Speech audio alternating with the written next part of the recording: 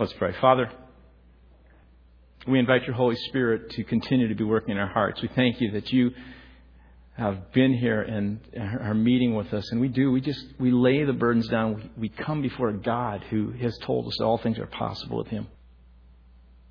I invite every person to just have open hearts now. That God, you would speak your word to us, because your word sets your people free. It sets individuals free.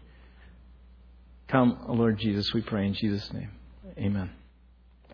There's a number of myths that we've been looking at, and this week we're looking at this myth that it takes two to have a good relationship. And so I thought I'd start out with a pop quiz on some of those cultural assumptions, just other cultural assumptions that we have, such as the customer is always right. True or false? Well, I agree. A couple of years ago, I was actually on a plane, and it was making a connection through St. Louis. And this fellow who was in a seat in front of me, just off a little bit, I think it was a middle seat, was complaining to the flight attendant and had the flight attendant's attention as the flight was going. And then eventually a second flight attendant came to her rescue as he was complaining about how small the compartments are of the seats. And at one point, he actually got very loud and he said, "I want to see the pilot." I'm thinking, we're somewhere over Iowa, and you're having and so people around, listen to this, started booing him, actually affirming the fact the customer is not always right. How about this one? Keep your eye on the ball. Think about that for a second. It's a good thing when you talk about golf, keep your eye on the ball. It's a good thing when you're standing at the plate in baseball when the curveball's coming. But it's not such a good thing when errantly a soccer ball or something curves out into the road and your little 6-year-old, without looking or anything, starts running after the ball with his eye on the ball. How about this one? Winning is everything. I kind of like that one. Competitive juices going until one day I buried my wife in a game, and it's not really a good one. It isn't everything. A good relationship takes two. Like other little proverbs, this statement has an element of truth. All these have some principle of truth to them in the right context. But it's an assumption often and a belief that I think keeps a lot of couples crippled in their relationship. I think it can be a belief that some couples can even use at a point to kind of say, I just can't stay in this. This is, I've got to find someone else who's going to do the relationship with me.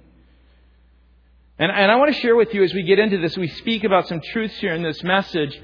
This isn't just about marriage. So some of you are kind of going, well, check me out. This is about relationships in general. It could be about the relationship you're having with your parents and the difficulty there. It could be in a relationship with regard to a really good friend or someone at work. There is this common theme that if, you're both not in it equally, it's not going to happen and there's nothing you can do about it. But that is a myth. There are some great things, though, about a relationship where two people are really in it together and working on it. In fact, I use this message or these verses for messages often in weddings. Ecclesiastes chapter 4, verses 9 through 12.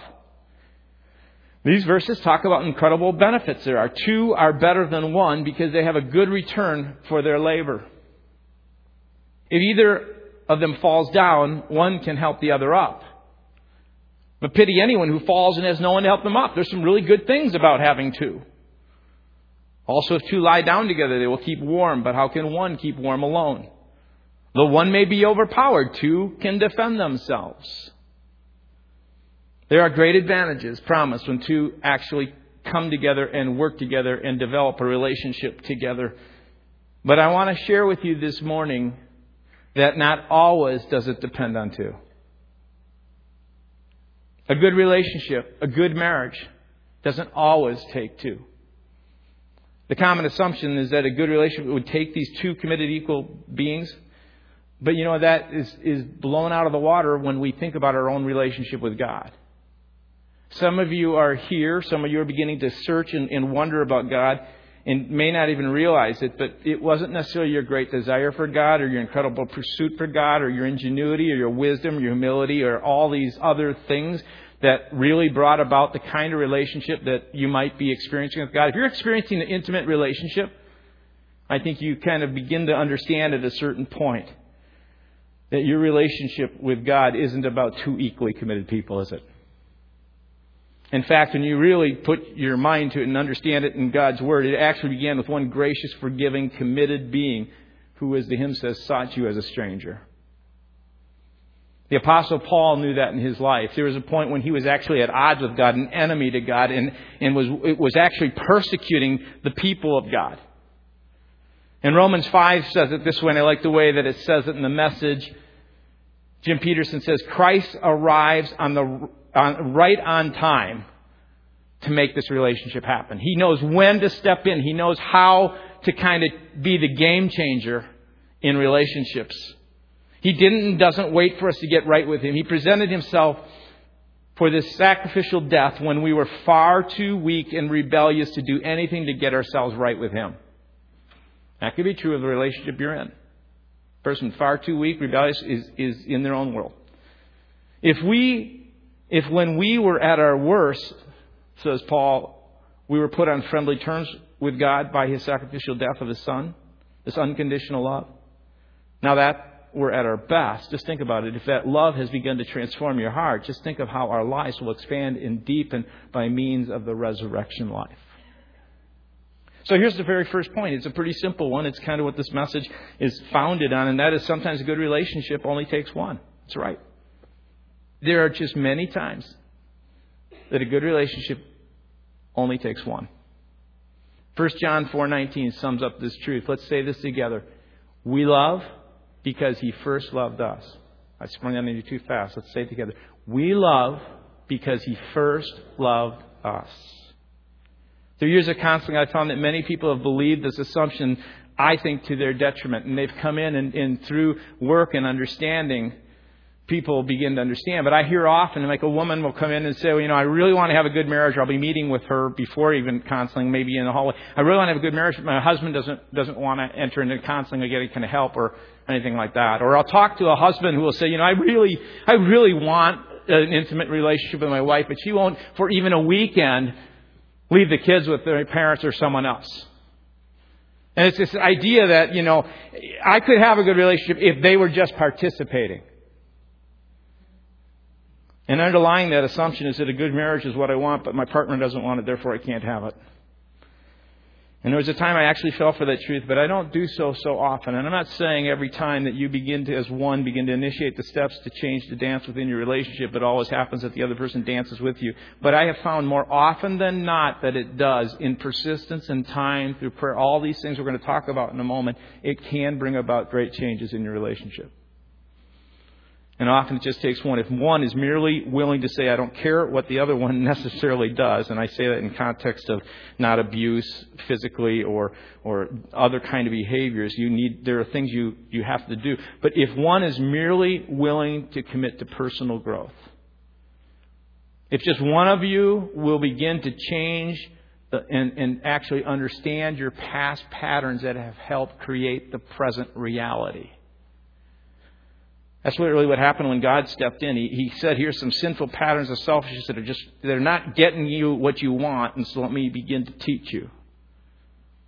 If one of you is willing to say, God, change me and fill me with your love, things can change. And again, Peter makes this point in his letter when he writes to couples who are struggling with marriage. In 1 Peter chapter 3, verses 3 through 4 and verse 6, listen to these words that Peter says. Again, I'm reading from the Message. The same goes for you, wives. He's talking now about these conflicts and struggles. He says, be good wives to your husbands, responsive to their needs.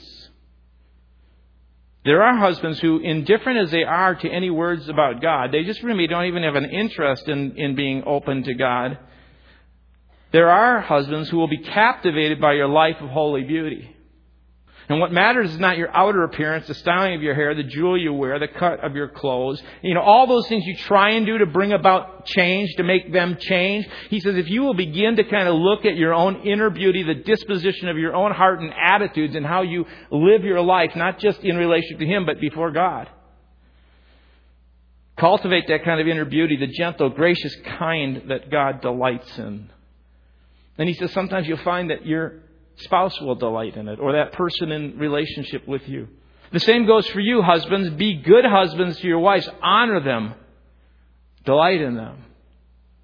He goes on to say, if you don't, men, it just frustrates your prayers. It creates all kinds of difficulty. In each case, Peter makes this important point. He's saying it's not about your rights as wives or your rights as husbands. It's about what your responsibility is. He draws it back to you, one, can make a difference. Actually, if you begin to say, I'm going to commit to doing what I just need to do about myself, if you change your step, it may change the actual dance you're in. In fact, one of the truths about Scripture is this. And this is true across anything. So this is one of these $1 million, when Jesus would say, here's the truth. Verily, verily. There is something very true about if you allow God to begin to recreate in your own heart the right kind of attitudes, all those things, when He begins to get a hold of the landscape within, it actually can change the landscape without. It actually can change things outside you. And marriage, when you look at this, is like a dance. Many of the books on marriage speak about it this way. They use this kind of as an analogy. In fact, there's one I read a long time ago that was helpful for me, was The Dance of Intimacy. And here's a book I'd really recommend for you. It's called How We Love. And it's by Milan and Kay Yurkovich. It's fairly new. It's a wonderful book. My daughter kind of was the one who said, Dad, you got to read this. It kind of helps you understand a lot of stuff that I had understood through some marriage therapy and other things. And I read it, and it's really good. They illustrate much of the marriage around dance. And what happens often in marriage is that you come into marriage and you've learned, in a sense, some steps from your own family of origin, etc. You've learned them from whatever hurts or other things that are going on. And you come into this marriage dance, and that, we talked about that romance stage, and you're seen to be dancing really well. And at a certain point, the reality hits, and the one person's stepping on the other person's toe, the other person's jerking them around, and eventually you keep doing it, and it just isn't satisfying. It's hurtful. It's painful. And you come to this place where you're forced to really consider what you should do about it. But all it does, so often we think if you just change your step and we start focusing on the other person's dance, and if you will if just one of you will get serious before God and say, God, I'll be responsible for what's inside me and what I need to see. Would you begin to reveal to me the kind of things that I need to understand? Maybe it's choosing to forgive. And maybe it's learning that you're not in a passive place, so when you make decisions, then you become resentful when you've made the decision. You can't do that game anymore. When you choose, you can't have resentment. Maybe it means saying no to your spouse's disrespectful behavior and putting up a boundary that says, this is just not going to be, which creates some space, which will probably get the person angry because they're going to come after you because they're going to feel abandoned. But there are ways to be able to work.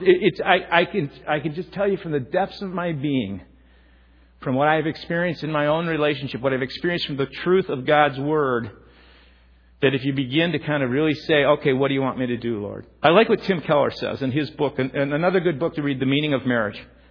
He writes, it works best if both spouses will do this. But let's just say you're the only one who decides, and this is what you decide. My selfishness is the thing I'm going to work on. That's your commitment. I'm going to work on my selfishness.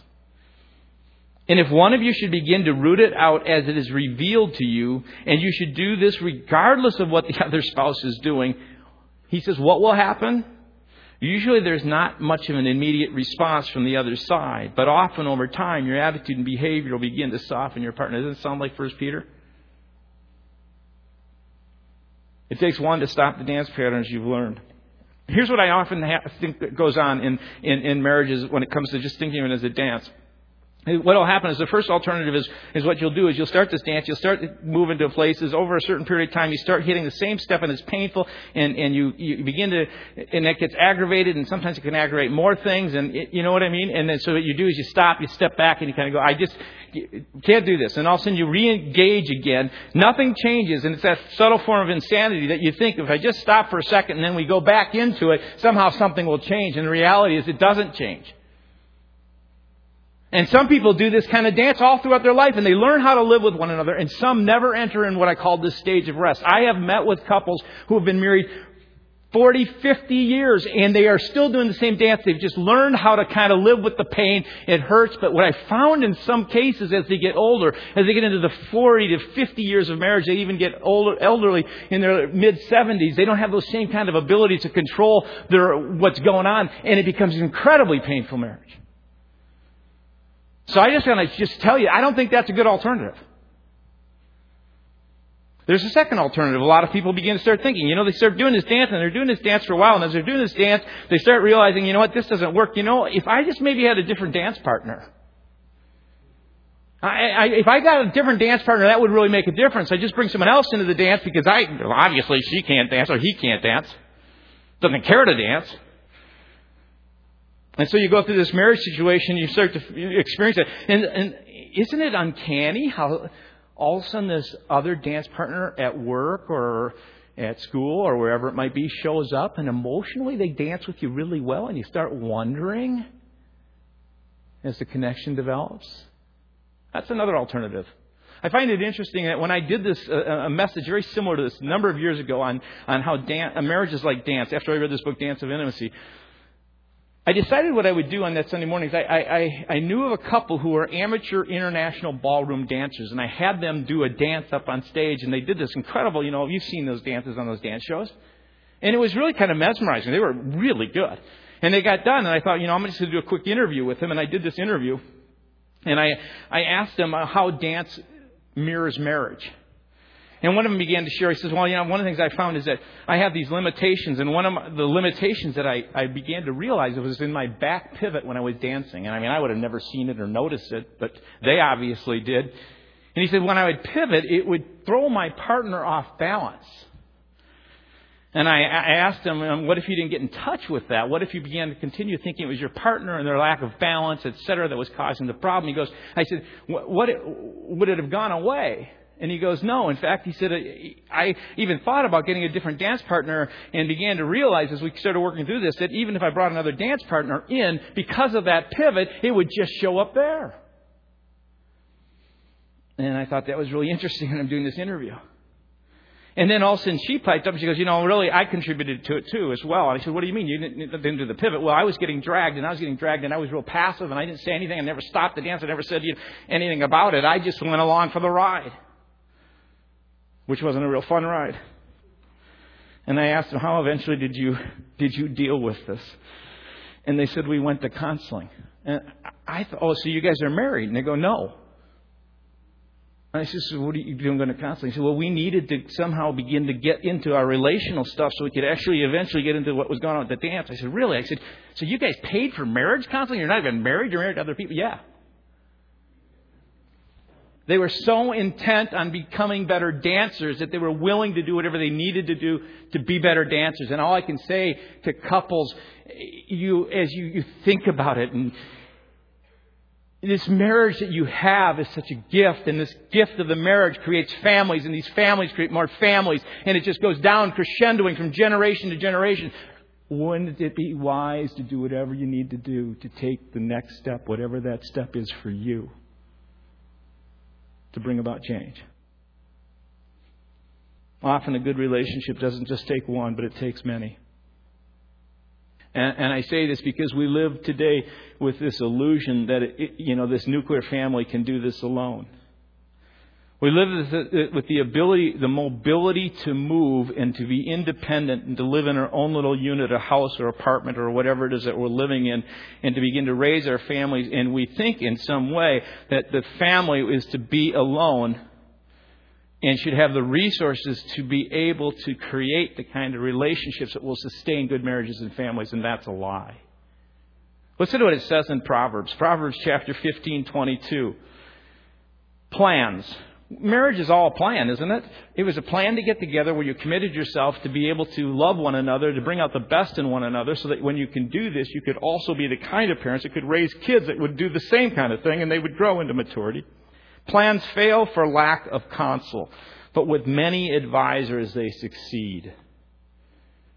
Good marriage doesn't just take one, it often will take many. And Proverbs 20:18 says, make plans by seeking advice. You don't have to live in this little nuclear family on your own and think that somehow you got to figure it out. That is a lie. It takes humility to say, I need to bring someone else in. We have this African proverb that says it takes a village to raise a child. You know what? It takes a village to support a marriage to raise a child. Often a good marriage takes a whole lot of people. Women need other women to be friends. It's just an important thing to do. I can't support my wife in some of the emotional ways that she needs support. That's okay. Men need men to grunt and make weird noises that wives just don't understand. I just don't get it, right? God has designed, I believe, places and people to come around marriages. Marriages take many.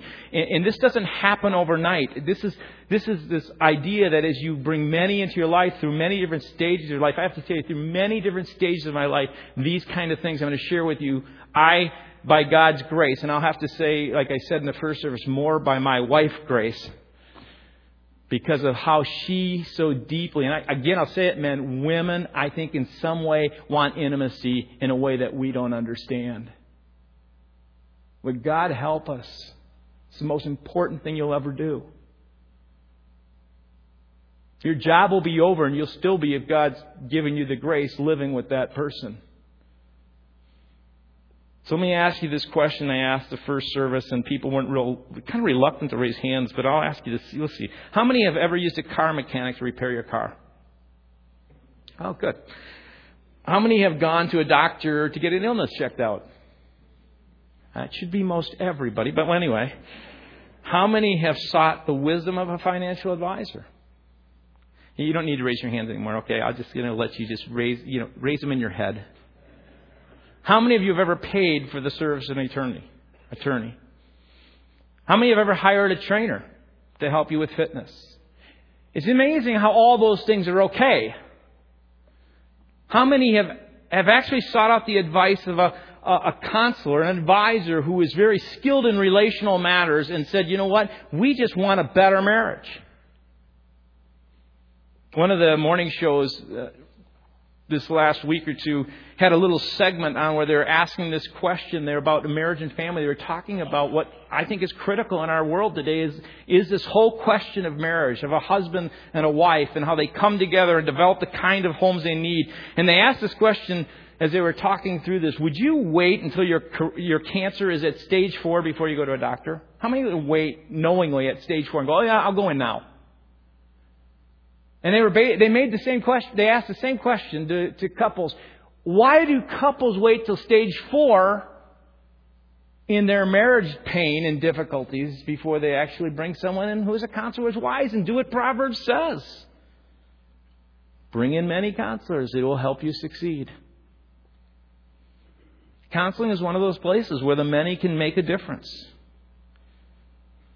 At 3 different points in my wife's and our marriage, we've seen, and it doesn't, people go, oh, it's long term, you got to pay for it. No, 3 different points for a period of time. And in some cases, I myself went because of things that I needed just to deal with. And it made a difference. Another place is prayer. We have a ministry that we've just begun. It's similar to like Sunshine Corner. It's kind of related to the church in this way. It's called Gateway Prayer Ministry. And I'll put up there that if you are interested in this, we have seen about 37 or 38 people so far. Got 4 more prayer appointments this week where we meet with people. One of the things we've really found, a lot of it has been around relational stuff. As people come in, as they begin to start opening up, and it's an incredibly powerful experience as you begin to hear the voice of God in your own heart. And one of the issues that constantly comes up is forgiveness. It amazes me, even in my own life, when I went through one of these sessions about a year ago, there's stuff there that I thought I had dealt with that's still deeper. Our life is like an onion. God keeps peeling things back, and we see layers that are just lower to the surface. And the cross, forgiveness, the most important thing God did for us is the very same thing He says you got to learn to do for others. Prayer is powerful. We have the prayer time, and we did a video on one of the persons who came up for prayer, and prayer began to activate in their heart and life some things as they open their heart to God. Another place is life groups. What I call these small groups, where people begin to open up their hearts and their lives to people. They begin to share with other couples. And I got to tell you, in our own heart and life, throughout the years of our marriage together, we've had these small groups where we've opened up our lives. And recently, involved with the group, there's 6 of us, and we meet, and we just met yesterday, and we just look at each other and we say, so tell us what's going on in your marriage. And we get really honest. I mean, it is painfully uncomfortable at times when my wife brings these things. Anyway, another place is classes. We have classes. There's a Sunday morning adult classes to help people get into God's Word, to build friendships and relationships. This Wednesday night is a great opportunity. There's a love and respect class that begins. For some of you, one of your marriage symptoms, it's not the core, but it's a symptom that you think is the core, is how you manage money. In a couple of weeks, we'll start that. I encourage you to ask these questions. Are there meaningful relationships in your life supporting your marriage? Even if you don't do it as a couple. Better as a couple, but even if you need yourself to be involved in it. Are there 1 or 2 couples who you can be fully honest with about your marriage struggles? Is there a safe place for you, not to complain, not to kind of say that this person did this, but a safe place for you to go and say, what is it? What are the steps that I'm taking that if I began to change this would change all my relationships? Are you taking time to get instruction from God's Word? Are you in God's Word? And then there's a third, and that's what I call a good relationship requires 3. It seems kind of funny to go back to take 3, but you know that passage of Scripture that I shared with you in Ecclesiastes chapter 4? It says 2 are better than 1, 2 are better than 1, 2 are better than 1. You know what it says at the very end, verse 12? It makes this statement, a cord of 3 strands is not quickly broken. That's not a poetic little thing that God puts in there that He had the writer think about. It's the reality that you need to invite God into this relationship. Keller, again, in his book, The Meaning of Marriage, says, we are often running on fumes spiritually, but we must know where the fuel station is, and even more important, that it exists. So what is that fuel station? After trying all kinds of other things, he says, one thing that Christ followers, people who follow Jesus, have come to understand, they have learned that the worship of God with their whole heart in the assurance of His love through the work of Jesus Christ is the thing their souls were meant to run on. That's what gets the hearts and their cylinders to fire. And if this is not understood, then we will not have the resources to be good spouses. If we look to our spouses to fill up our tanks in any way that only God can do, we're demanding an impossibility. There is a third strand, and it is that strand that's meant to fill up your tanks. The key to changing your dance is not changing your partner, and catch this, nor is it to change your partner. Seriously, get that out of there. It is learning to dance first and foremost in step with God. And God will begin to teach you to do the kind of things that will bring about the kind of change that will change the very relationship you're in. And it is vital you have an intimate relationship with Jesus Christ. And, you know, and there's a relational reality that I just want you to think deeply about. And it's this: if you get intimate with God, seriously intimate with God, you will discover intimacy with others. Now, I want you to think about 3 commitments that I'm going to ask you to make. And in just a moment, I'm going to have Beth come up, one of our lead counselors on staff, and kind of close this service. But I want you to recognize that when we have people up for prayer, that'll happen after this, and we invite you to be a part of this. But 3 commitments. A commitment to hard work. Marriage is not some easy kind of thing that some people are really good at and others aren't. These ballroom dancers, they practice as amateurs 2 hours a day to perfect a 1.5-minute competitive dance routine. How in the world do we think by 5 minutes across the table from each other we're going to have good marriages? Think about it. We're soul alive. Marriage is hard work. Are you willing to do it? I had a guy who I was counseling years ago, and he had just bought a boat like a year and a half before that. It was worth about $20,000. And I was encouraging him to go into counseling. He said, well, it's just too expensive. I said, well, what do you want? The boat or your marriage? Like 15 years later, he still has the boat. It's sad. A commitment to personal growth. What will you personally, individually do? What will you look at in yourself? Where will you go to those places where you will be able to hear your heart? Where you'll invite God in? You'll invite the Spirit of God to say, open my heart to you. Some of you may need to make the first commitment. You've never made this before, where you've never invited Jesus to come into your life, where you recognize that you have lived selfishly, that you need Him, that your sin separates you from Him. And He says right now, He will forgive you if you ask Him into your heart. It's as simple as saying, come into my life, Lord Jesus, forgive me of my sin. And then I call it a commitment to involving others. Hard work, personal growth, and involving others. What will you do to invite the many into your life? What does it look like for you? How will God call you to do that?